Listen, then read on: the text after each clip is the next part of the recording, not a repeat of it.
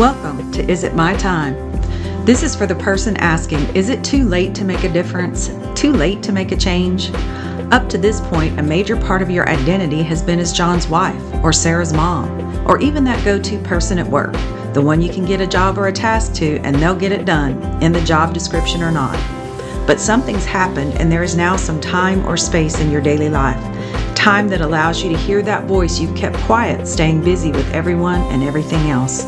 The voice is asking, is this all there is? Is it too late to do something else? Be something else? Is there more to me or this life? We will answer those questions and more, but first we have to build a firm foundation. That is necessary to support anything you wish to build or establish. The most solid foundation out there is one built on truth, God's truth. He created you, He gifted you, and He has plans for you. Absorbing God's word and love for you will help establish that solid foundation. Grounding yourself in your identity in Christ will make you formidable and capable of achieving anything. Hey folks, and welcome back. This episode is debuting on Juneteenth. A little history about Juneteenth. On June 19, 1865, Union General Gordon Granger arrived in Galveston and announced the end of slavery, effectively emancipating the remaining enslaved individuals in Texas. Yes, we were the last to get the word. As a young in our faith Christian, we may be enslaved to a few common misconceptions about faith that are hampering our personal growth. 1. As a Christian, I can't be guilty of committing sin over and over again. Good Christians, and I put that in air quotes, don't keep committing sin or even the same sin over and over and remain in good standing with God. Well, A, you can't speak for God or what He is willing to accept or not accept. He has given us His word to show us how He feels about sin, about us, and the plan He put in place to redeem us despite the fact that we were sinners. And B, if you do a broad overview of the history of the Israelites, God's chosen people, you'll see human beings guilty of sin, many times the same sin of idolatry, and God's continually providing a way for them to redeem themselves and get back into relationship with Him. I used to wonder, how could these people continue to fall in sin, especially when they had God dwelling among them?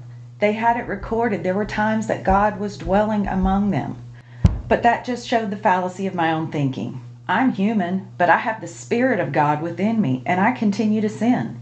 Not something I'm proud of, but it has been a factor that has made me less judgmental of folks in biblical history and fellow Christians around me today. We are all sinners in need of a Savior, and thank God He sent Jesus to be our Savior. If anything, maybe we should be thankful for those who stumbled and fell in the past, despite having God with them to clearly demonstrate we would all need Jesus' sacrifice for our redemption. A second potential misconception: I obviously don't have the power or ability to quit sinning, so why try? A, you're right, you don't have the power or ability on your own, but with Christ's power, you can overcome. If you look at Isaiah 41:13, Old Testament, yes. The Lord Himself tells us, "For I am the Lord your God, who takes hold of your right hand and says to you, 'Do not fear, I will help you.'"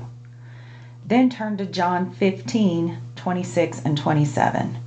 "When the Advocate comes, whom I will send to you from the Father, the Spirit of truth who goes out from the Father, He will testify about me."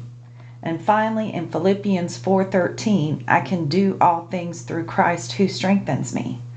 What do those three things have in common? God's plan and love for providing a way to help ourselves. 1, He's going to help us. 2, He's going to send the Holy Spirit. That's what the advocate is that Jesus was talking about in John. And finally, when you have the Spirit and you're tapping into Him and letting Him strengthen you, you can overcome the issue. So B, why try? Well, if you're not motivated by a general sense of wanting to be a better person and by overcoming sinful behavior you would be better, how about this? My Creator created me for a purpose and for relationship with Him, but because of my sin, I can't be near Him. Knowing that, and because He loved me so much, He provided a plan for my redemption so that I could be with Him. He sacrificed his son, and Jesus was that willing sacrifice so that I could return to the Father with my sin covered by the blood of Jesus' sacrifice. If God was willing to go to such lengths for me, I believe I can try to overcome my sin and try to be more Christ-like to honor such love. I can't make him love me more, such as acts of service, and I can't make him love me less through my acts of sin, but I can accept his love and sacrifice and try to live in such a way that honors those gifts. And is that some spin I've just given myself to make myself feel better? No. Look at Romans 5, verse 8. But God demonstrates his own love for us in this: while we were still sinners, Christ died for us. Now, if we turn back to our slavery example, let's look at this scripture. In John chapter 8, verses 34 through 36, Jesus replied, "Very truly I tell you, everyone who sins is a slave to sin. Now a slave has no permanent place in the family, but a son belongs to it forever. So if the Son sets you free, you will be free indeed." You've heard at some point in your life the wage of sin is death, also known as the consequences of sin or death. Jesus freed us from the death we so richly deserved and made us his brothers and sisters in the family of God, heirs in the kingdom of God, free to participate in God's kingdom purpose and plan. That is a freedom for which I am truly grateful. In the next couple of weeks, we will cover other misconceptions we may have and the scriptural truths that are going to prove those false. I hope, as always, you found value in this episode and would love to hear about a thought or a sin that's holding you back. Drop it in the comments or reviews in our podcast community, or email me if that's more comfortable. The address for the podcast community and email list are in the show notes.